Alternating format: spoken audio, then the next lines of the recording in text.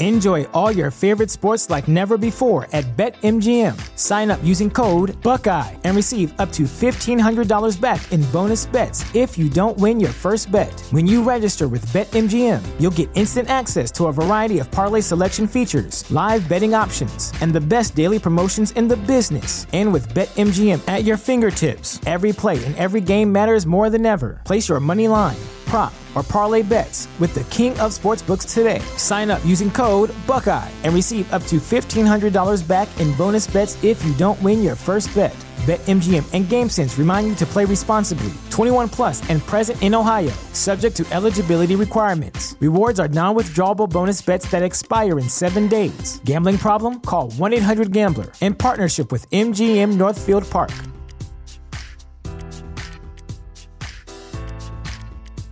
Say goodbye to your credit card rewards. Greedy corporate mega stores, led by Walmart and Target, are pushing for a law in Congress to take away your hard-earned cash back and travel points to line their pockets. The Durbin-Marshall credit card bill would enact harmful credit card routing mandates that would end credit card rewards as we know it. If you love your credit card rewards, tell your lawmakers, hands off my rewards. Tell them to oppose the Durbin-Marshall credit card bill. This is the story of the one. As head of maintenance at a concert hall, he knows the show must always go on. That's why he works behind the scenes, ensuring every light is working, the HVAC is humming, and his facility shines. With Grainger's supplies and solutions for every challenge he faces, plus 24/7 customer support, his venue never misses a beat. Call quickgrainger.com or just stop by. Grainger, for the ones who get it done. Get ready, Ohio. FanDuel, America's #1 sports book, is coming to the Buckeye State. And to kick things off, you can get started with $100 in free bets as an early sign-up bonus. Plus, when you sign up today with promo code OhioFD, you'll be all set when FanDuel goes live in Ohio. Then you can bet on all your favorite teams in all your favorite sports with $100 in free bets. Just download FanDuel's top-rated sportsbook app. It's safe, secure, and super easy to use. Ohio, this is your chance to get in on the action. Join today with promo code OhioFD. Make every moment more with FanDuel, official sportsbook partner of the NFL. 21 or older and present in Ohio. Bonus issued in non-withdrawable free bets that expires 7 days after FanDuel accepts its first real money sports wager in Ohio, 1/1/23. Unique user identity verification required. Offer ends on the go live date. Restrictions apply. See terms at sportsbook.fanduel.com. Gambling problem? Call 1-800-GAMBLER. Winning comes in all shapes and sizes. Every day there's an opportunity for a win, just like scratchers from the Virginia Lottery. Every day grab and go, every day giftable, every day fun. It's where anticipation meets instant gratification. And they're satisfying to scratch, no matter the outcome. Like the new Virginia Lottery Scratcher Colossal Cash. It's loaded with $100 to $500 prizes. Now, that's an everyday win. Drive to the nearest Virginia Lottery retail location and pick up a scratcher today. Odds of winning any prize, 1 in 3.21. Some cars are comfy on the inside, but don't have power on the outside. And some cars have the horsepower, but none of the comfort. I used to think there weren't any cars that were the total package. But that all changed when I got my Honda SUV. It's rugged and sophisticated. And right now, Honda has deals on the entire Honda SUV lineup. CR-V, HR-V, Pilot, Passport, you name it. So if you're looking for a car that's the total package, the only place you'll find it is at your local Honda dealer. Hurry before they're all gone.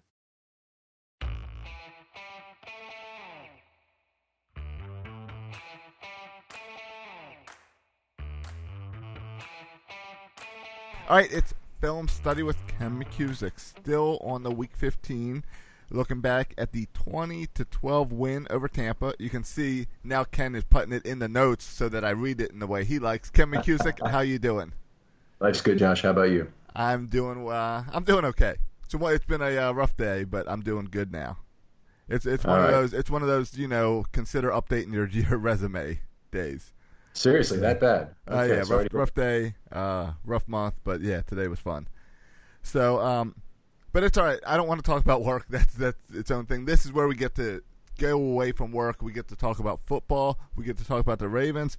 We get to talk about the Pro Bowl. We'll get to that later in the show. But we got to talk first about the offense and how the offense continues to play well with Lamar Jackson at the helm. Yeah, it's a nice, consistent formula. They've been able to continue winning it by it. Jackson's threat outside is keeping those outside defenders from pinching in. When they do, the Ravens have the answer, getting Jackson to the outside and getting some big plays. And he's electric in terms of making plays in space, and he really is.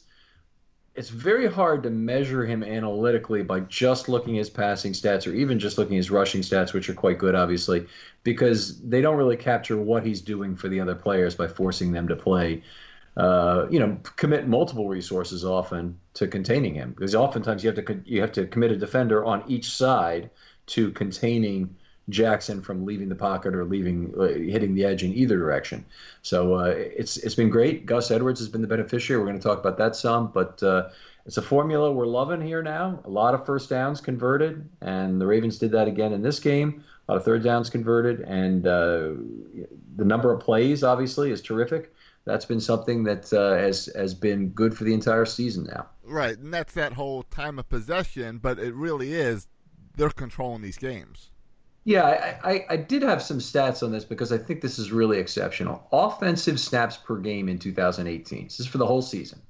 The Ravens have 71.6 snaps per game. They lead the entire NFL. The number 2 team is the Patriots with 66.9. That's 4.7 snaps behind the Ravens. The median, so now we're talking about the average of the 16th and 17th teams, is 63.6 snaps per game. So only 3.3 below the Patriots. So the difference between 1 and 2 is 4.7. The difference between 2 and 16-17 is 3.3. Okay, and then the last place team is the Dolphins with 55.3 snaps per game. A truly ungifted offensive team with a lot of problems. I did want to point out, though, that this has been something the Ravens have been doing all year, not just with Lamar, although I would argue probably that the snaps have greater value with Lamar. But during the first 9 weeks we'll call it the Flacco offense or the combined offense, do whichever you like, 71 snaps per game during those games, 72.6 with Lamar during weeks 10 through 14. And if I really had to honestly say, I'd probably say the Flacco snaps, it's a little bit better to get 71 snaps given the defenses that the Ravens played during the Flacco period or during the combined period. But Lamar has really done exactly what the Ravens could have at most hoped these last 5 weeks in defeating 4 teams which really couldn't stop defense or play offense, and I'm including the Falcons in that. The Falcons are a good offensive team. That's not fair. But the also coming close to beating the Chiefs in Arrowhead, even though that didn't work out and Lamar was part of the problem there. It's been a hell of a 5-game run, and Lamar's impact on the offense clearly is not completely seen within the stats. Right, and it's hard because Lamar is so different. It is hard to see exactly what he brings to that game, and part of that is also bringing Gus Edwards. Now that we've seen, 4 weeks of Gus Edwards, 5 weeks? Has he been there the same as Lamar?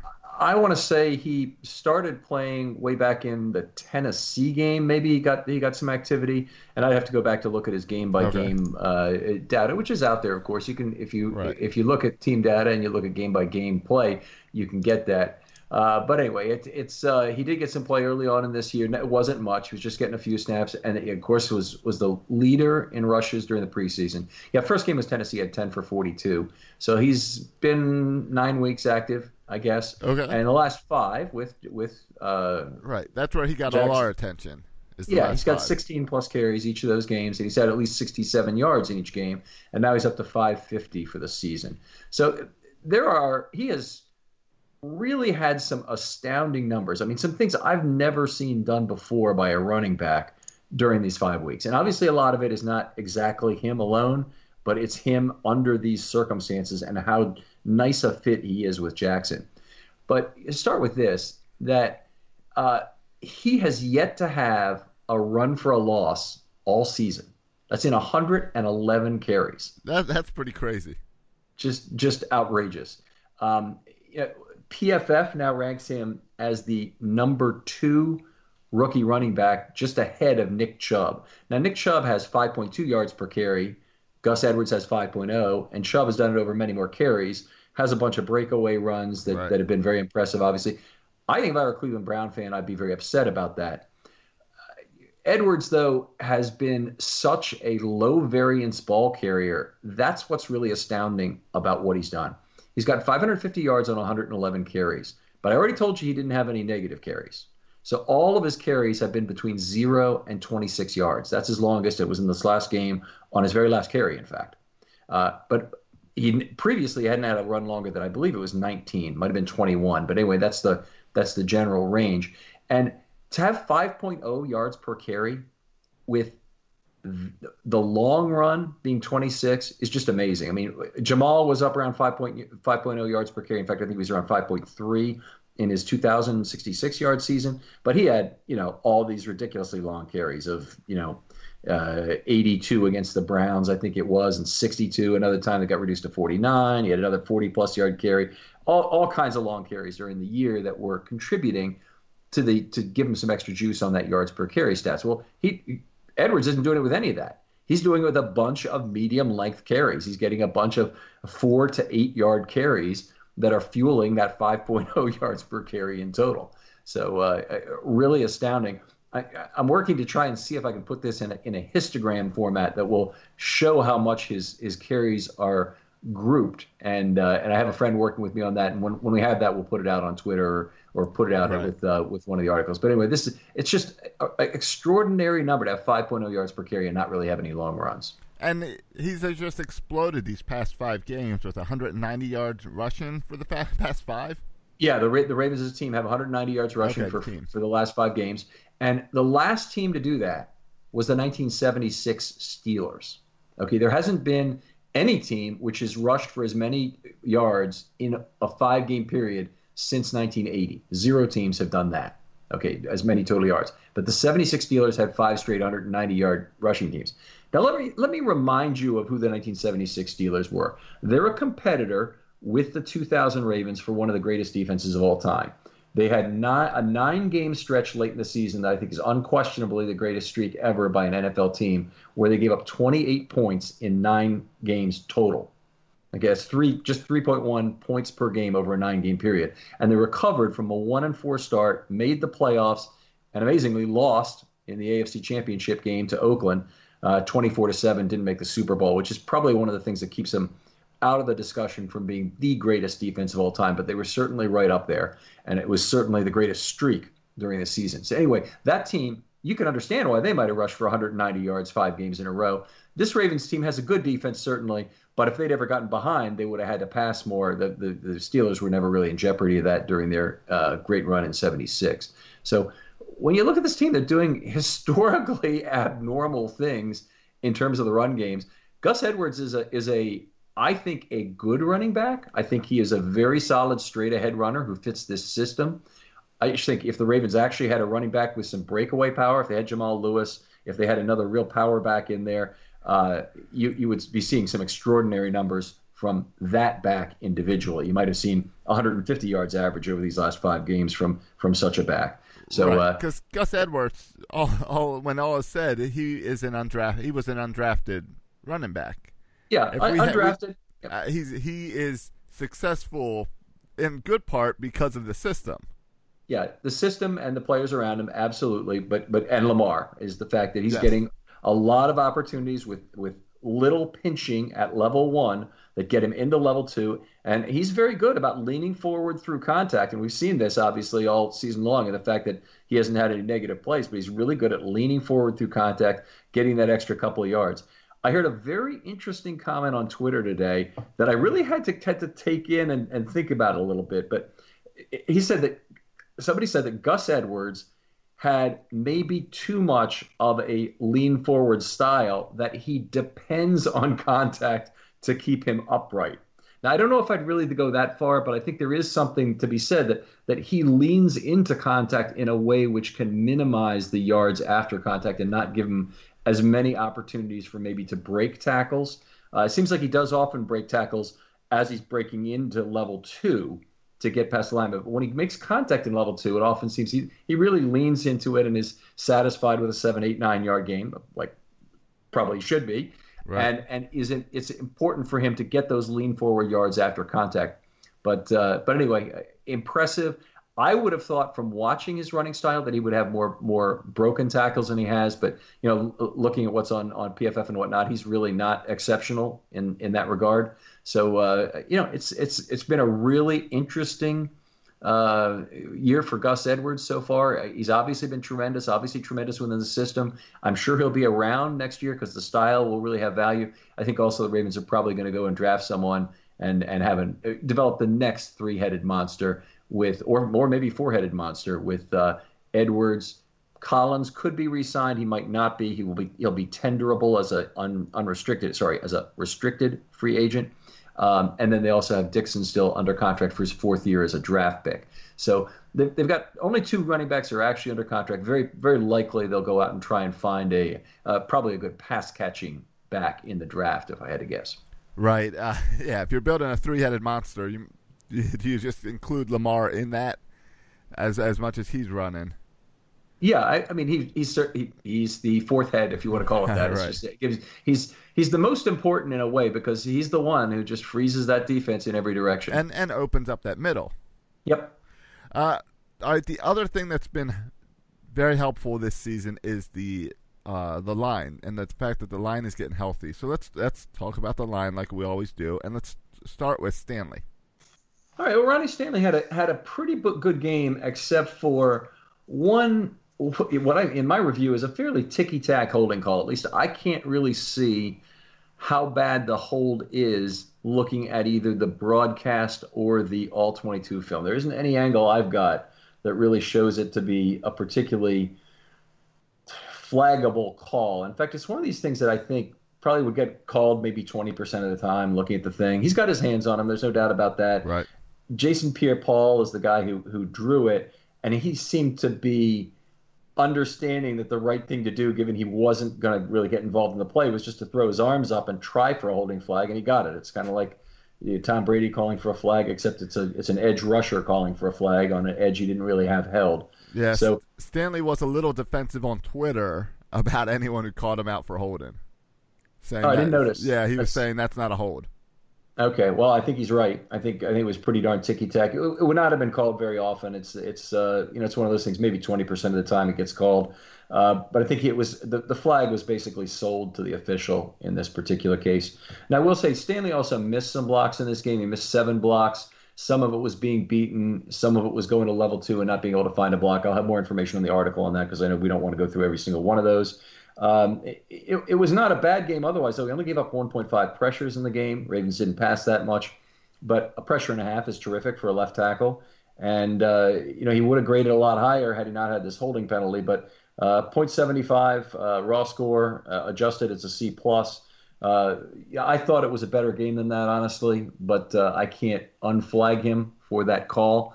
Maybe there'll be a change and the flag was really on somebody else. I don't think that's the case. I think they were obviously calling it on Stanley given where the arms were flying around. But anyway, tough grade there. I think he probably deserved better, and he's still playing very well. He's on a good streak right now. All right. How about Hurst and Bozeman? All right, well, let's start with Hurst. Hurst and Bozeman, they split the activity at left guard, and some of that I don't think Hurst was injured during the game. At least I don't think he was. But Bozeman did come in for a period of time in the first half, actually at the start of Q2, and played the entire second quarter. And, that will often be a case. Actually, am I correct there? He did not. He played the first 2 drives of the second quarter, which is a fair number of plays. And he looked great, by the way. Hurst looked okay in the game, not great. But Hurst allowed 3.5 pressures in the game. And the guy who was giving them a lot of trouble on the inside, actually there are 2, Gerald McCoy, who's a first-round draft pick from several years ago, and the new guy, Vita Vea, who is an absolute comp for Haloti Ngata in terms of size, in terms of athleticism. Number 50, if you're looking at the film, is just a monster in there. I was looking back at this, and it looked like this was really Vea's breakout game. He had 9 tackles. That almost doubled his season total. So I believe it was 12 tackles before this game coming into it, and he had 9 more here in this one. Now, interior linemen do not pile up tackles. They usually, if they're doing their job, they shut down space and they allow a linebacker or maybe a safety to come and make a play a lot of the time. But they generally don't get as many tackles. There are exceptions. Kelly Gregg was a tackling machine when he was with the Ravens. But even Haloti Ngata only had maybe 4 or 5 games in his entire career where he amassed 9 tackles. So Vita Vea, a huge game, and was a difficult opponent for Hurst. Hurst got bowled a couple of times by Vea and driven back into the pocket. It's to be understood. Hurst's overall game sneaks in at a low C, but he did have some problems. If I'm pointing out some good things in Hurst's game, I'll point to the fact that he did have success again pulling, and the Ravens have had a lot of problems with that this year so far. And he was 7 of 9 after going 8 of 10 last week. He had a good year, of course, at that last year as well. So it was nice to see him back in there doing some of that and helping out the run game. Did have some problems getting backed into Lamar a couple times by Vea otherwise, though. So that's Hurst. Gets in at a low C on his game. All right. So Hurst did good with pulling, and Bozeman got a good push. Yeah, Bozeman, terrific push in this game. So I see you noticed that too. That's good. Most of Bozeman's time, the Ravens were running the football. So he came in for that. Actually, it was only one drive in quarter 2 he played, but it was a super long drive where they ran the ball almost all the way down the field. And he made every block in the entire game except for one, and that covered 26 scored snaps. Okay, so he went 25 for 26, missed just one block, didn't have any pressure events, no pressure, sacks, quarterback hits, nothing like that. Well, he wasn't penalized, so a near perfect game. You can add to the fact that he was still physical in this one. It has been a lot of this game. He's been getting a lot of pancakes. He's been getting good push. He's much more of a physical mauler than Hurst is. I think of Hurst as being more of a guard who can pass block, get into level 2, make a block, and also pull. But Bozeman is much more of a bulldozer and mauling pusher than Hurst is. So anyway, he did some good jobs. I have him for 1 highlight block, 4 out of 4 on pulls. Total level 2 blocks are sitting there at 4 also. So hell of a game from Bozeman. His best game of his career. I know he had a short snap game that didn't end up looking so good for him. When was that? 2 weeks ago when he scored a D+ against Atlanta. But he's back with a .86 raw score overall for the year, and that's now in 158 scored snaps. That would rate in there at about an A- at guard for the entire year. So it's getting to the point where you got to wonder, does Bozeman get a start here at left guard? Maybe give Hurst another week to rest up if he's not completely healthy. Maybe allow Hurst to be a more valuable substitute if he can go in at either right tackle needed there or at left guard, and then you keep a more versatile player healthy. Of course, Bozeman is a guard center as well, so you'd want to keep that too. Or maybe you just rotate the two of them and you get a fresher offensive line play, and then you might have a better chance to handle a player like Vea or the next big interior defender the Ravens face. Yeah, it's not a bad problem to have. If there's 2 guys, you want them both on the field. That's not bad. No, it's really not. I mean, the Ravens are very fortunate to be 7 deep with guys I think that can really contribute on the roster right now, including Illuminor, who's coming in and played some good snaps at left tackle, and presumably he could come in at guard as well. But they're deep right now. All right. What do you think, Jinx Skura, coming on our show or the homemade Pro Bowl banner? We're not going to talk about the homemade Pro Bowl. He's proud of his play, and he should be. And he'd been playing very well there for 4 weeks. He got A, B+, B+, B in a 4-week stretch here. He kind of had a mulligan game here against Tampa Bay. A lot of it was Vea and McCoy. They're 2 very difficult opponents, 2 very slippery opponents who were able to get by him and beat him either direction off the line of scrimmage a fair amount. When he did get to level 2, he didn't make a block every time. He missed 12 blocks in this game, which is a lot for a center to miss in one game. He also gave up 2.5 pressures by a variety of things. Mulligan game, he's earned one. Had a false start penalty as well. .68 was the raw score. With adjustment, that brings him up to a D. It's unfortunate. I'm sure that's not what happened. I hope he won't think that it was his appearance on the show that caused this to happen. But, he's earned a mulligan at this point. He's still not in any danger of being replaced. And hopefully he'll come back from this with a big game against the Chargers. All right. How about Mr. Pro Bowl, Marshall Yanda? Marshall Yanda, very deserving of the Pro Bowl, probably has a Pro Bowl ticket punched for any remaining seasons that he plays at this point, a Lifetime Achievement Pro Bowl. This year, he didn't win it by Lifetime Achievement. He won it by his play on the field. Right. And another A this week, allowed half a pressure, one quarterback hit, or he didn't actually allow the quarterback hit, but he allowed the flush that led to the quarterback hit, so he gets charged for it. Missed only 2 blocks the whole game. .89 raw score with adjustment that easily gets him into the A range. And he had to deal with McCoy a lot in this game. McCoy was the defensive tackle on his side more often than not, and he's a very good player. So it's a quality opponent, not just a good raw score that got Yanda to an A this week. All right, and then finally Orlando Brown Jr. So Orlando Brown has been on a little bit of a roller coaster here, and he took a little bit of a step back this week. Not a terrible one because he had an A last week, and it was a mid-A, his best game yet. Step back to a B this week, and it's kind of a low B. The good news is he only allowed 1.5 pressures, and that's primarily what you want from your tackles is to minimize the frequency and severity of pass blocking errors, and he did that. 1.5 pressures, good job there. For much of the game, he was up against Carl Nassib. Now, Carl Nassib, people will remember him from the Cleveland Browns Hard Knocks series this summer. Hey, did you watch that, by the way? No, I did not see it this year. Okay. Well, it's too bad because this was one of the really funny parts. Well, they had a lot of funny parts, but they had Carl Nassib was giving everybody advice on how to get compound interest on their money. And he said, look, how much money you got? If you got $30 million, why don't you put that away at 10% interest per year for 7 years, and you'll have twice as much. And in 42 years, you'll have doubled it 6 times. You actually have 32 times as much money. And the other players are listening to him. And then finally, one other guy comes in and goes, well, where can you get that? Where can you get 10% per year? Because I can't get 10% per year or anything. And he goes, no, you got to put your money away. You got to save. And it's like, obviously didn't really know what he's talking about. So it was kind of funny.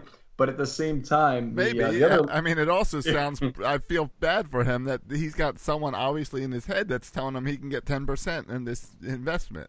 I think this was some sort of Tony Robbins-esque seminar that he had been to about learning about the power of saving or whatever. I hope so. I hope it wasn't his agent or his financial manager. Financial advisor. Yeah, that would be bad. But anyway. Whatever his deficiencies as a financial advisor, Carl Nassib's hands and his ability to get wide on Brown were pretty effective. He was a little bit too quick for him, and we haven't really seen Orlando Brown being beaten by speed much this year, that was the fear. We talked about that all camp, is that he'd be beaten by speed rushers and they'd get to the outside and whatnot. And he did. He got beaten outside, he got beaten inside. Nassib seemed to have his number. Nassib's hands were a lot faster in this game that I noticed than Brown's. And it's not shocking that would occur, but it's something that he's going to have to learn about hand play, and maybe it's something that Brown will address during this offseason is how to be more effective punching and getting a player like Nassib, who's not a really exceptional pass rusher in general, slowed down a little bit. So it may also be that Orlando Brown still needs a few help from chip blocks, which is the other thing schematically the Ravens can help with to try and make that happen. But anyway, he had 13 missed blocks 2 weeks against Atlanta, 11 this week. Most of those were losses at the line of scrimmage to Nassib on pass plays or on run plays that went for a gain anyway. So he didn't get charged with anything, but they were losses at the line of scrimmage, which are the bad kind of losses to have because they could have led to pressure events under other circumstances. Anyway, B for Brown, and he's continued a run now. He's now got 8 straight games, nothing worse than a C. Terrific rookie year. In fact, in week 1 against Buffalo, you want to include that. That's all 9 of his games. I don't think the Ravens could possibly be unhappy with anything Brown has done this year. Exceptional in terms of only allowing 14.5 pressures for the year. Only half a quarterback hit the entire year and 1.33 sacks. So he's been party to 4 separate times that the quarterback has been knocked down. That's it. And he didn't get a whole share of any of those. So that's really exceptional for a rookie season to have 580 snaps and only 4 times you let the quarterback get knocked down. Yeah, those numbers sound great. Let's look at some other guys on the field. And finally, we saw the Chris Moore misdirection work. They've tried it a few times this year. We saw it work on Sunday. Yeah, it's almost looking like a little bit like the Philly special. You remember that from the Super Bowl last year and whatnot, Right. where there's misdirection. Well, the Philly special involves, I guess, double misdirection that got Foles open in the end zone to accept the pass, and they've run it since then on some nationally televised game. But this one was basically a read option, then a run to the left with Lamar that looked like the real deal, and then Moore was headed the other way, pitched it forward to him. Really was kind of a handoff, but Jackson gets a touchdown pass. Yeah, I was surprised by that. Yeah, I saw a little bit too when I saw. Right, I saw that stat, and my brother had him in draft that morning, and he got points for that. Made no sense. It should have been a handoff. Credit. Yeah, that's okay. Good for him. Good for him is what we'll say. So anyway, that was a nice play. Chris Moore, great to see him get in the end zone there. He's been doing so much on special teams. Been a real contributor this year in a lot of ways to this offense. He's had the highest catch rate on the offense, and is definitely the guy that I think the Ravens could depend on more in this Lamar-led scheme. I also think Moore is probably a guy who will run routes after they're quote-unquote completed when the play is being extended. So you want speed guys for that, but you also just want guys who are high-effort, high-motor guys, and Moore seems to be one of those. Right, and when we're setting up for an offseason that's not really going to be attractive to free agent wide receivers, Chris Moore could be a guy jumping on that opportunity next year. Yeah, he could be. This is probably an opportunity for Jordan Lasley. Who knows? Jaleel Scott may come back and look like a player. Right. He didn't in camp this year, but he'll get another shot next year because he's a draft pick.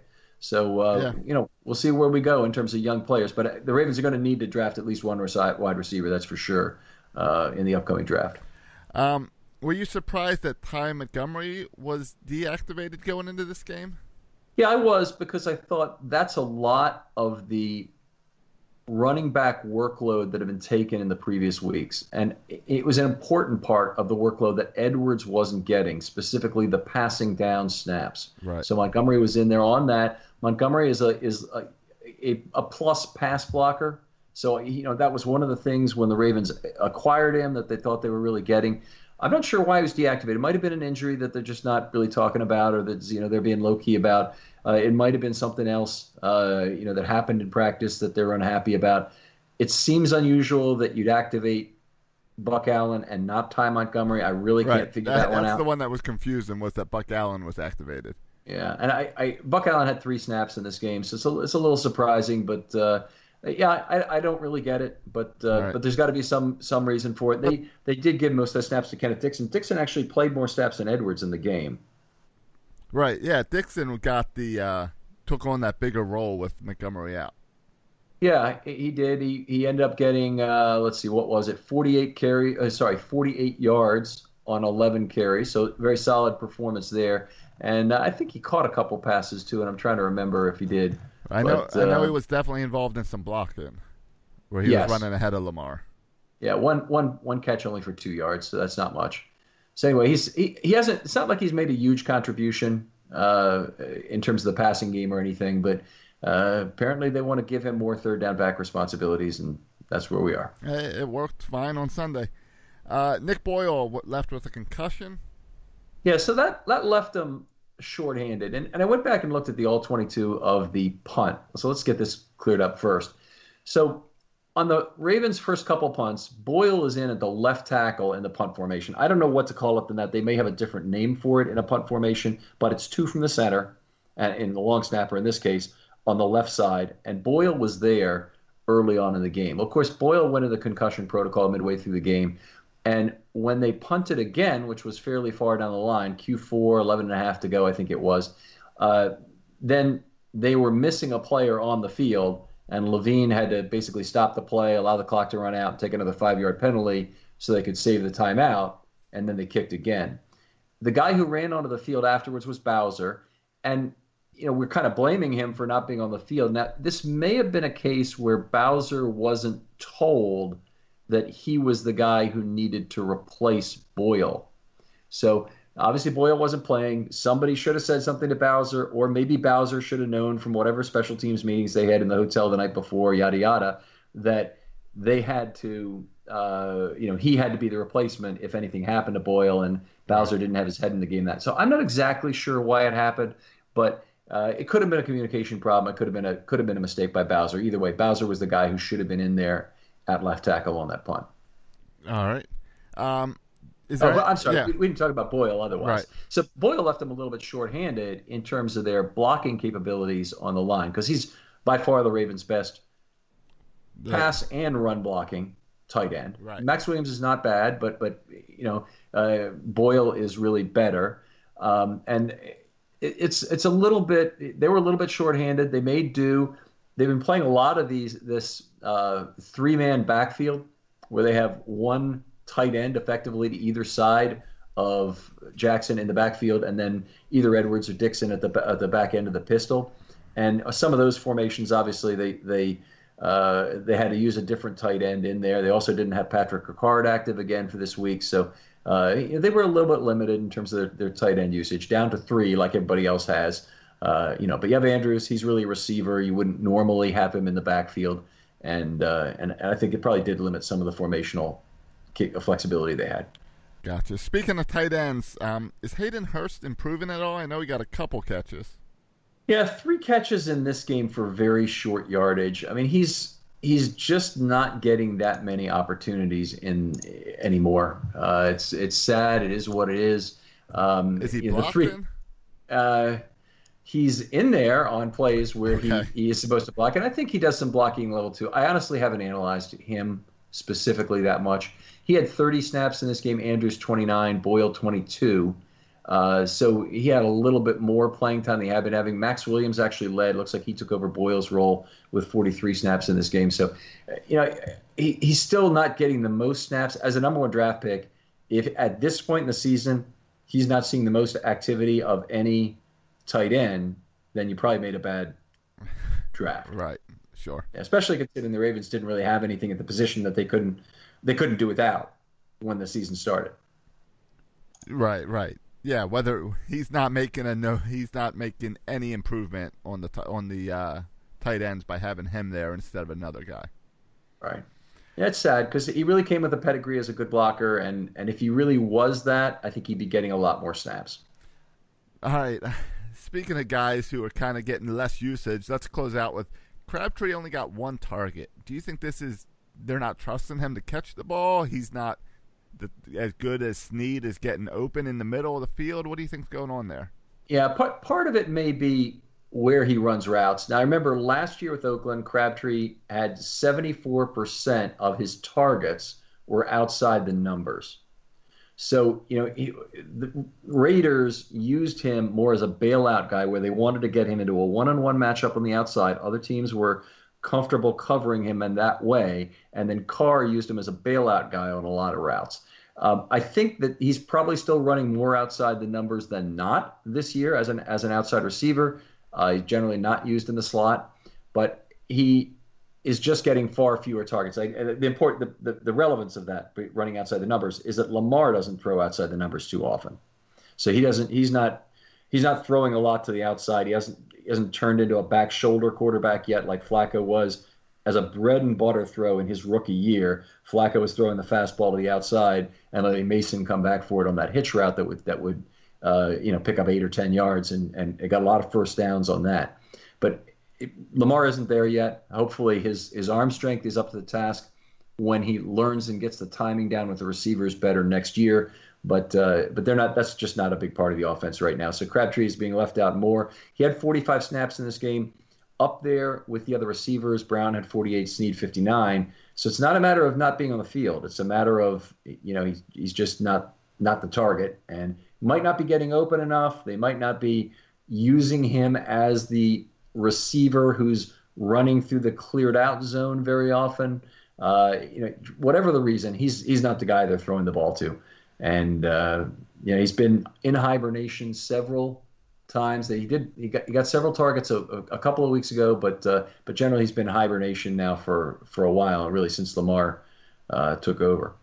All right, let's take care of our MVPs right now, and then let's look after that. We can close out that game, and I want to look ahead a little bit to the biggest game on the Ravens schedule this Saturday. There you go. All right, so you're going to play along with me this week? Yeah, I've got some notes here. All right, fair enough. So my number 3 guy in the MVP is Edwards. I think we talked about him enough, but is straight ahead style, perfect match for Jackson. And I've got Willie Snead. He seems to be the guy this week that was able to catch the ball in the middle. He was my number 4, so I heartily endorse that selection. Yanda, my number 2, terrific game again, having a great year. We're not going to ignore him in this week just because we're excited about the skill position players. Yanda is still driving the offensive line play. And I'm taking Kenneth Dixon. I thought he did a decent job filling in there, as I guess I was thinking the number 2 running back on Sunday, but I guess he was technically the number 1 running back on Sunday.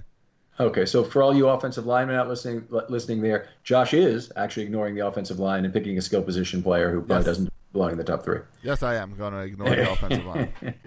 So my number 1 guy is Jackson, and he had good personal stats as a rusher, not so much as a passer, but he did so much to loosen up that defense. You got to really value him appropriately. I've seen a lot of people trying to make arguments about why Jackson is better than Flacco. I think for starters, it doesn't really make a lot of sense to do so at this point if Jackson's got the job. But if you're going to do it, have a good argument, guys. And if you're gonna start by really making a statistical argument, expect it to be inspected. So one thing I saw was that yards per drive, Lamar had averaged 2.3 over the last 5 games. Well, it turns out the 5 worst defenses in the entire NFL are who exactly the Ravens have played the last 5 weeks. And those teams have averaged 2.62 points allowed per drive. So from that perspective, Lamar isn't really exceptional. On the other hand, we know from watching the games that Lamar is loosening up that defense and making a lot of other players better, not just himself.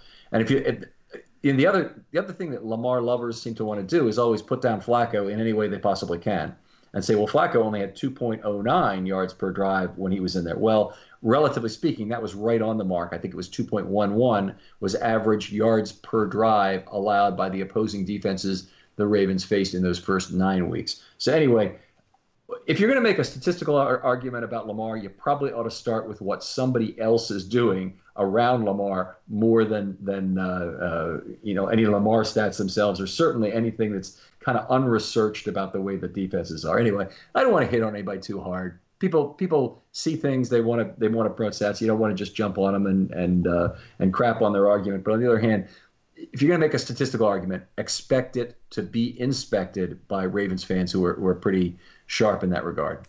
And that's why my number 1 MVP is the entire offensive line. So I just saw you scratching something else out. So who did you scratch out there on some defensive player for the Buccaneers? No, the rain. Or Joe Flacco. I thought of coming with Joe Flacco as my number 1 after your little rant there. But no, I'll give it to the offensive line. I know those big guys. I know those big guys have been making a huge improvement on the team these past 5 weeks as well. And the fact that they've been able to adjust to the different type of gameplay that Lamar does is I think the big story that's not getting enough attention this season. Yeah, you're right. And it's fun to watch them play anyway. I can tell you that snap after snap. Right. So let's look ahead. Saturday we play the LA Chargers, not San Diego, LA. And let's look at the defense first with how do we stop Melvin Gordon? All right, so Melvin Gordon has been out for a while. I do not recall how much he played in this last game, or if he in fact played at all. I believe this is his first game back. This will be his first game back, so he might be on a snap count here. We may see him for not a full game. I think the Ravens have to try and stop the run the way they have to date, which is to continue probably with the nickel against 3 receiver sets, which I expect they'll see on most plays against the Chargers. If the Chargers, frankly, want to use a fullback and a tight end, or any combination of 3 interior personnel, which could be 2 backs, it could be 2 tight ends, I think that they're probably doing the Ravens a favor in terms of getting an extra heavy on the field and allowing the Ravens to play with just 2 corners.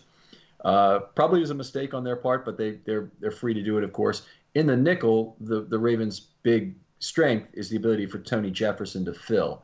So this will be a big test for Jefferson to get in there, fill behind players like Kenny Young, who are playing downhill, and Owasu when they want to gamble on a gap. and make sure that those runs by Gordon don't get into level 3 and get stopped in level 2. And obviously Pearson, Williams, and Urban all are very big run contributors. Will have to do their job.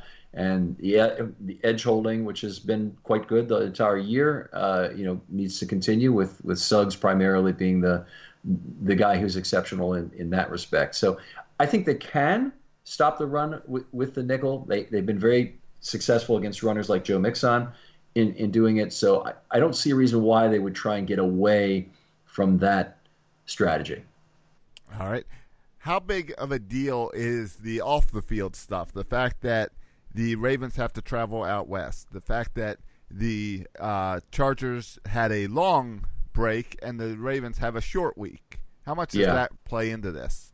Yeah, that's a big batch of suck. I can tell you that. So the Ravens are going out on a short week, playing a six-week game after a half bye from a Thursday game for the Chargers, and it's a West Coast trip in addition. They have made 3 good excuses for the Ravens right off the bat with this scheduling thing. And if you remember, this came out on the schedule originally as December 22 or 23. So they effectively chose this game to be a Saturday night game partway through the season. Right. Well, I thought that was a lot of the games. Isn't Saturday night flex scheduling? It probably is. And when it came out that way on the schedule originally, I don't know if all teams' games came out that way. But to make this particular trip under these particular circumstances between two teams like this, it was, in my mind, a pretty capricious selection of a game. It was a poor selection of a game in terms of the... Is that one of those that the Ravens send a little note to the NFL before next season's schedule comes out saying, hey, remember what you did to us last year? Maybe. I'm not sure. I don't know how much tolerance the schedule makers have for even it out requests. I know they did once send something saying they didn't want a primetime game in Pittsburgh, which, by the way, I don't see why that's a problem at all. But anyway, it is what it is. And they this Saturday night game after a Thursday is just a big crappy situation. You want to have a regular old 4:00 game on a Sunday when you go to the West Coast. Right. All right. Now let's talk about the offense, and it's going to be Lamar's first big test against a good defense. This is the toughest defense he's going to face. Yeah, it is. The Browns are going to be decent too, but they're not as good as the Chargers, to be sure. Hopefully Lamar will face some better defenses in the playoffs, but got to get by this game first. This is, I believe, one of the 9th-ranked defenses in the league. That might be 9th against the rush. But anyway, it's a defense that certainly has the chops to get him. And I think the player that will be the most key potentially in terms of stopping Lamar could be Derwin James. And that's where... You think as a spy? You think they assign him to you're in charge of Lamar? Yeah, I think that's very reasonably possible. Now, Derwin James, coming from where he did, obviously played a number of games against Lamar over the years. So it's not like they're not familiar with each other from college. But he also is a guy who has good speed, I think really good instincts. One thing about what happens when a quarterback leaves the pocket is kind of key, because a big part of Lamar's game, of course, is extending plays. But when a quarterback leaves the pocket in either direction, if there's a spy assigned, generally he rushes the quarterback immediately. If there's not a spy assigned, then a player in short zone coverage on one or the other side rushes the quarterback immediately, and that's for containment, to make sure they don't get free if possible. It's also to push him towards the sideline to resolve the play more quickly. So I think we're going to see Derwin James, unfortunately, in the backfield looking after Lamar on some of these extended plays. And if I were a betting man here and there was a way to get an over-under on half a sack on Derwin James, I'd probably take the over on this game with James to get one or more sacks. But you're also a huge Derwin James fan. I am, but I think just the situation here really lines up for Derwin to have a big game pressuring Lamar outside the pocket and to constrain some of those plays. And obviously, when he does run, if they use James as a spy, he'll be probably less effective than he otherwise would be anyway, at terms of getting the edge and getting some big plays. So it's it would be a bitter pill indeed for Ravens fans if Derwin James is the kryptonite for Lamar Jackson. Yeah, yes, because you'll go back to draft day, and we'll hear all about that all over again. It won't just be me. I know it won't be just you. Yeah. Yes. So because of that, do we have to then adjust the way we're using tight ends? I mean, I would say yes, is that, if the offense is going to still flow between the numbers, which it seems like this would be the good week to try and get some additional outside the numbers passes, and really it's the short outside the numbers passes that could help you here. Something that gets the ball away from the middle of the field and gives you a chance. That Ravens are not a good screen team. They really haven't been for several years, really not since Ray Rice left. But maybe you get Ken Dixon out in the flat and you try and see if you can get him out there with at least one lineman out in front of him making a block or a tight end. You get that possibility. Tight ends in the middle of the field would be the other option. So if they want to try and use Derwin James as a spy, then get behind him in levels 2 and 3, and you should have opportunities between those levels to find a tight end. Mark Andrews would be the key target. He has been so far this year. This could be an opportunity for Hayden Hurst to step forward and catch some balls in that range. But I think you have opportunities to get out between those levels and make plays there as well. Probably less opportunities for long, extended plays this week, though. That's what I would anticipate. All right. Do you think how's the pass-run balance? Do you think they come out like they did in Tampa or host in Tampa trying to throw the ball, or you think they go with what works from the start, knowing they can run the ball? Yeah, I think I don't remember if we talked on this in the last episode or I've been writing about this in articles. I can't honestly remember. A lot of this runs together. But in terms of some of the passing they did early in the last game, I think it was more a function of they knew that the defense was as rested it was going to be as the start of the game. Right, make them run. Yeah, so if you pass in the early part of the game, you have some opportunities that maybe are better at that point. Also, the scripting of the plays for passing earlier in the game makes it a little easier for Lamar. So he can just go to the huddle and say, give me a number 22 kind of thing, like he's ordering off a menu, and the entire team knows what that play is. One-word play calls are something we've heard, right. About Lamar. Well, anyway, those scripted plays, they give the opportunity for the Ravens to unlock that defense a little bit in terms of finding some weaknesses and finding some ways to loosen them up. And then I think the run game will take over again in the second half, as it does if the game is close or if the Ravens are ahead. And then they'll have an opportunity to wear that Chargers defense down a little bit then after they've already played some snaps. But the best formula is the formula they've had so far. If they can make that work again, that'd be terrific. The Chargers have two outstanding edge rushers to deal with in this game, so it's going to have to be some quickness to what happens in the past game, and the Ravens will be depending a lot on Brown and Stanley to have decent games in terms of protecting Jackson. So those guys are both capable. Both Ingram and Bosa are capable of running themselves out of the play. So one of the things you might do is some design QB runs, quarterback draws where you drop back. And that's why I think there's a good chance they're gonna have someone on the lookout for Lamar, whether it's James or whether it's somebody else.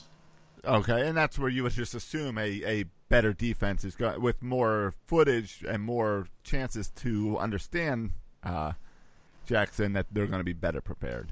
Yeah, I guess I would say that. Now, that said, the Ravens have beaten effectively the same team 5 straight weeks, a very bad defensive team each week, with the exact same game plan, and no one has figured out how to stop it. So it will be a better team, also with more talent, that's able to stop it. It's not just a more prepared team. Gotcha. So I think, yeah. All right, let's get to the mailbag. You send in your questions on Twitter using the hashtag #FilmStudyMailbag. First guy up is Taz. The problem I notice is on the back end of the D is that they run soft coverage or late to close in on the ball. The Boyd catch last year and the Hill catch this year were several plays. It looked like they had fixed that issue. What do you think? Okay, well, the Hill catch was an extraordinary extended pocket. There just wasn't anybody who could stay with Tyreek Hill back there. Mosley was trailing around after him for a while. If that's your play design, is Mosley to cover Tyreek Hill, forget it. It's not going to work. Okay, in terms of the Tyler Boyd play last year, that was a play where they tried to put Kennedy at safety for a play effectively and put him on the back end where he had multiple responsibilities, had to decide between coverages. Now, Kennedy was a great man-to-man slot corner that basically won the game the previous week against the Colts, was put into this role where he effectively made 3 mistakes on the same play. But the real mistake was that they gave him this role that had multiple responsibilities when he'd been so good at his sole responsibility for half a season. So he effectively, on the Tyler Boyd play that's been mentioned, Kennedy took a step to the outside receiver to try and cover him. Then he stepped back to the inside, but he was too deep. Boyd caught the ball, then he missed the tackle. So it was really 3 mistakes on the same play. But the real mistake was Pease designing a play where Kennedy had this responsibility as safety so they could bring Weddle up front and do God knows what, because he wasn't in position to do anything on the play. All right. Cakes is getting in with Humphrey, one of the stars of the defense this season. He's been playing at such a top-tier level. When would it be appropriate for the team to deem him as the number 1 cornerback over Jimmy? Well, I mean, it's been pretty clear to me he's been the number 1 cornerback the entire season. I've been saying so in tweets. Took some heat early in the year for it, but not anymore, I don't think. I don't think it matters who's designated the number 1 corner unless you're going to chase in terms of the coverage, meaning you have your number 1 corner have some specific role, left or right. The Ravens don't really do that. They use Humphrey as a left cornerback and Jimmy Smith as a right cornerback, unless you have multiple receivers on one side, and then they'll have 2 on the same side. But they haven't really played chase very often. They've done a little bit of it, but almost none. And I think that's the way they'll stay. When you have 2 good cornerbacks and you have a decent slot cornerback you trust, that's really the easier way to do it. I do think it's possible that Humphrey's going to start seeing more playing time, but mitigating his fantastic game this last week, which was one of the greatest in Ravens history by a corner, we talked about on the defensive episode, I think it's the fact that he's still trying to get over a lingering groin injury, so they may be trying to keep him on a pitch count for the rest of the season as it goes. All right, McGee follows up. Will the Ravens consider moving Jimmy to safety possibly next year? I think the most likely event based on where the Ravens are as a franchise is that they just move on from Jimmy. Now, I don't think it's impossible that he'll be back, but my guess would be he would be back maybe at a lower salary. And if you're Jimmy Smith at this point, you got another chance to cash in on a big contract. So I don't know why you do that. I think, they could trade him to somebody who's really desperate for a corner and get salvage value for 1 year, but it's the same as cutting them from the Ravens' perspective. I think the amount of salvage value for Jimmy Smith would be fairly low. We might be talking something as good as a 5th-round pick that the Ravens could get if they traded him. And honestly, a lot of that is going to be a factor of how he plays these last few weeks, however long it goes. If Jimmy Smith is a starting corner on a team that goes to the Super Bowl, then I think his trade value is higher. Right. If he, maybe you end up getting a 4 for him. But if he's a guy who is, not anything truly exceptional in terms of the rest of the street, then I think you end up with just a very low salvage value for him, or maybe you just have to cut him.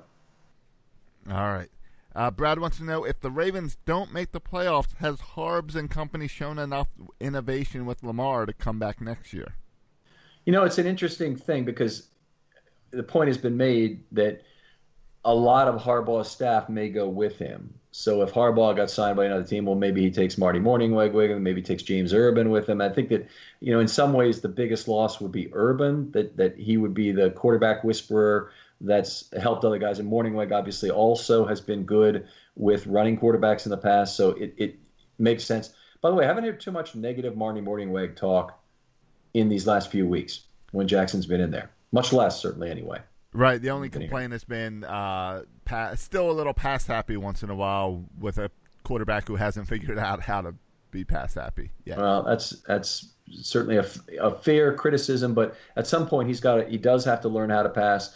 This game, I hope, is they're going to have to try and do it some just to open the Chargers up a little bit here, but you hope that they can win by the formula this week as well and get this game into the second half close or ahead, outsnap the Chargers in that second half, and hopefully be able to hold the ball at the end of the game rather than let Rivers have a drive to catch up or to go ahead, because that has not worked out always well. And in general, very hard to stop 4-down football these days. So you don't ever want the opposing good quarterback to have the ball in his hands at the end of a game. Right. Zach gets in and he says, my mind exploded when I learned that Myers has missed 3-point afters this year. Clearly he's talking about the Pro Bowl selection and the fact that Jason Myers from the Jets is the kicker who's selected. So let's get into the Pro Bowl picks and guys who got left out. The Ravens' Pro Bowl selections are C.J. Mosley, Marshall Yanda, and Weddle. All right, I mean, I'm happy for Mosley and Weddle making it, and I'm not really sure who else I would have taken in the AFC. I'd have to think about it in terms of Mosley. In terms of Weddle, I'm sure there's other options. Derwin James did make the Pro Bowl, so Weddle didn't take Derwin James's spot. Okay, but did Weddle take Humphrey's spot? Weddle being a safety didn't take Humphrey's spot, okay. but he probably took somebody's spot. Humphrey should have made the Pro Bowl, I think. He certainly should have been at least a first alternate, and I don't know where he ended up in terms of being an alternate. I'm sure he's in there somewhere, but I don't know whether it's a second, a third, fourth alternate, whatever it might be. Right. I saw Tucker's a alternate as well. Yeah, Tucker being first alternate, you may as well give him a pie in the face for that kind of a choice. First alternate for, he's the greatest kicker of all time, but if you look at his kicks this year, he's really been more impressive than Myers. Myers missed 3 extra points. Tucker's missed 1, but they both have missed 2 field goals on the year. Myers has made 6 out of 7 from outside 50, but Tucker's also on the streak of 21 consecutive field goals made from 50 to 57, longest streak in NFL history. He's made 106 in a row now that have not been blocked, so from 57 and in. So I cannot see anybody but Tucker as a Pro Bowl selection effectively for the rest of Tucker's career, but certainly until he has some sort of Boswell-like breakdown in a year where things don't make sense. How does the Pro Bowl work? Is it like baseball where they try to get someone representing every team? So, no, they don't. They don't have that for the NFL. Okay. So baseball there's at least one player on every team, right? Which I think is kind of nice. Yeah, it gets guys like Ty Wigginton to be all-stars. Yes. That's a good point. but it's it's something that they do, and oftentimes there's some relief pitcher or whatever that they can take on even a bad team. But baseball does it because baseball is very much a localized sport. You watch your team in your town, so when you try to market a game like that, they want every team represented. The NFL is different, as in it's not as localized, and you get to see all the other players even in your local market. Right. So you have Sunday Ticket, and you have the advantage of seeing all the games. Both sports are very fantasy driven. So yes. I would think that in either case, you've got players who are on all teams that people are getting used to understanding who they are, particularly if they're playing DraftKings or they're gambling on it, but even if they're just playing in fantasy leagues. Right. All right. Marcus gets in. Where would you like to see the Ravens use their potential cap space this offseason on the offense to best surround Lamar? Okay, so and he's really on the defense to take the next step. So he wants the offense and defense. All right, so on defense, it's sad to say, but some of the things I'm hearing indicate the Ravens may need to be drafting a pass rusher again early on. In particular, Jeff Strebeck has said some things about Tim Williams not returning despite the fact he's back at practice. It's no longer a matter of the injury. It's a matter of lost some weight when he was not training due to the injury, and he may also not be prepared. And when I hear a statement like that coming from Strebeck, I know he's very serious about this kind of thing. He wouldn't say it if he didn't really mean it. And that's a very serious problem if he's losing focus on the playbook, or he has maybe special teams issues where he's not really getting it. It's really a shame if that's not happening. Now, I think he could still help the Ravens as a situational pass rusher, but it's too bad because earlier in the year, he seemed to be getting it on special teams, working hard at that, especially during camp. He seemed to be improved his game against the run, which is one of his big deficiencies before, and he just looked like an unbelievably fast pass rusher with all sorts of different moves that could really help the Ravens. And I would have said he would be the guy to replace Suggs as the rush linebacker. And now I don't know what the future holds. It's possible they'll re-sign Terrell Suggs for 2 more years. It's not out of the question. Yeah, I mean, sure, the way he's looked, that could be all right, but he is not the playmaker, and that's what Jalen gets in. Do you think the Ravens this offseason make a trade for a big-time defensive playmaker? I'm starting to think missing out on Derwin James will haunt us for years to come. Well, he's right about that. We're going to all be, when we're 90, we're all going to be thinking about Derwin James walking across the stage with his yellow jacket. I mean, I don't want to over dramatize that, but it's certainly a very high quality talent the Ravens passed on. Anyway, going back to the playmaker situation, I think he's right that the Ravens do need a playmaker. Weddle has become not a playmaker this year, particularly in terms of any kind of turnovers, and he was the guy who had 10 interceptions the last 2 years. Right. I think they really probably are going to try and need to find out if they've got that guy on the roster in Elliott to be the next free safety.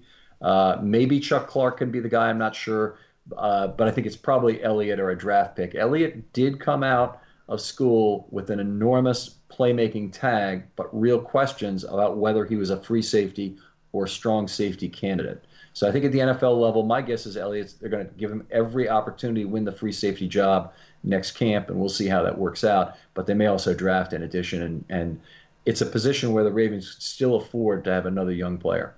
All right, and we're going to close out the mailbag with Jalen's question that kind of takes us back to the beginning of the show. Has Gus Edwards earned a starting running back role next season?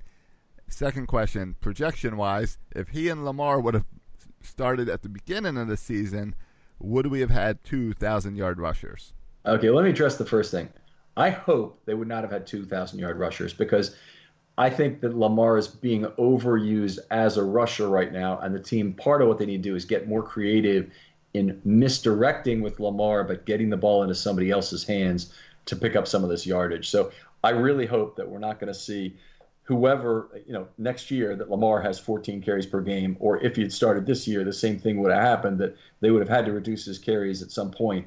And we'd be, instead of seeing 14, 15 carries per game, we'd be seeing 8 carries per game out of Lamar with a lot more care taken on those carries to make sure he's getting down. So I think that's my hope on that. As far as Edwards going for 1,000, sure, I'd sign me up for that. That'd be terrific. I think he is the kind of back who can run for 1,000, and the workload would not be too much for him. He's a big, sturdy guy and doesn't really depend on speed. You're probably not going to reduce him by too much by the amount of banging that he'd take in a season. He's got the body for it. All right. Well, now it's plug time. Ken, what's going on over at Russell Street Report? All the usual stuff out there. So we're trying something new. We have the offensive line stuff. So you got the grades tonight here. I'm going to encourage people to take a listen to this podcast. Make sure that if you want to get grades, this is where they go. And then the article will go out there with grades in more detail later tomorrow. But anyway, if hopefully people will give this podcast a chance, we'd love to hear from you in the future in the mailbag. Tiebreaker article, defensive article are out there on Russell Street Report.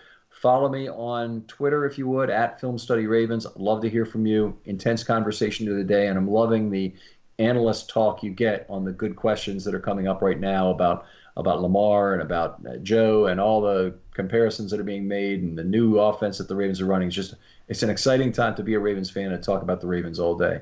So, Josh, how about Birdland Sports? Tell us about that. Yeah, Birdland Sports. Lots of new podcasts up there from both Film Study and Section 336, and I know there's a few other shows that'll have new episodes coming out in the next day or two as well. So make sure you're checking that out to get your daily podcast fill of Baltimore sports talk. Has there been a new Dage View lately? I've been looking for that. No. Okay. No, I'm not sure what's up with that. I got to reach out and check in on him. All right, very good. So, all right, Ken. Well, we will talk again soon. All right.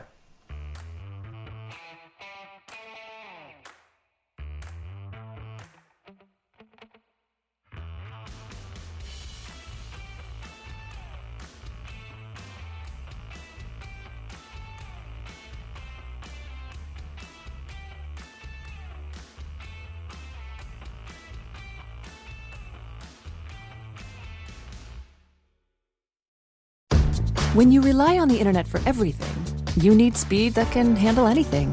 Xfinity delivers Wi-Fi speed faster than a gig. Go online, call 1-800-XFINITY, or visit a store today. Restrictions apply. Gig Wi-Fi requires gig speed and compatible X-Fi gateway. Actual speeds vary, not guaranteed. Winning comes in all shapes and sizes. Every day there's an opportunity for a win, just like scratchers from the Virginia Lottery.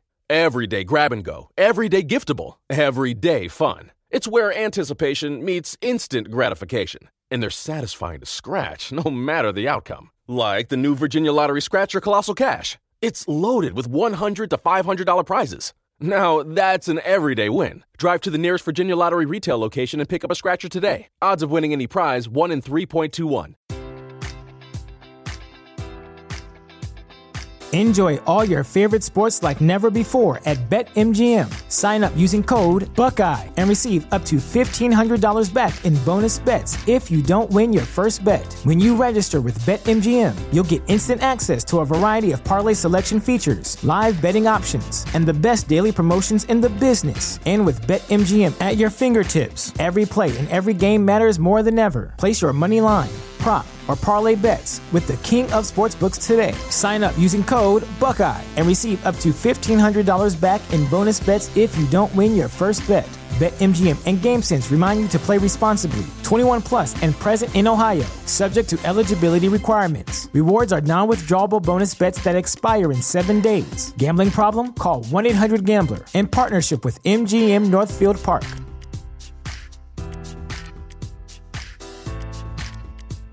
This is the story of the one. As head of maintenance at a concert hall, he knows the show must always go on. That's why he works behind the scenes, ensuring every light is working, the HVAC is humming, and his facility shines. With Grainger's supplies and solutions for every challenge he faces, plus 24/7 customer support, his venue never misses a beat.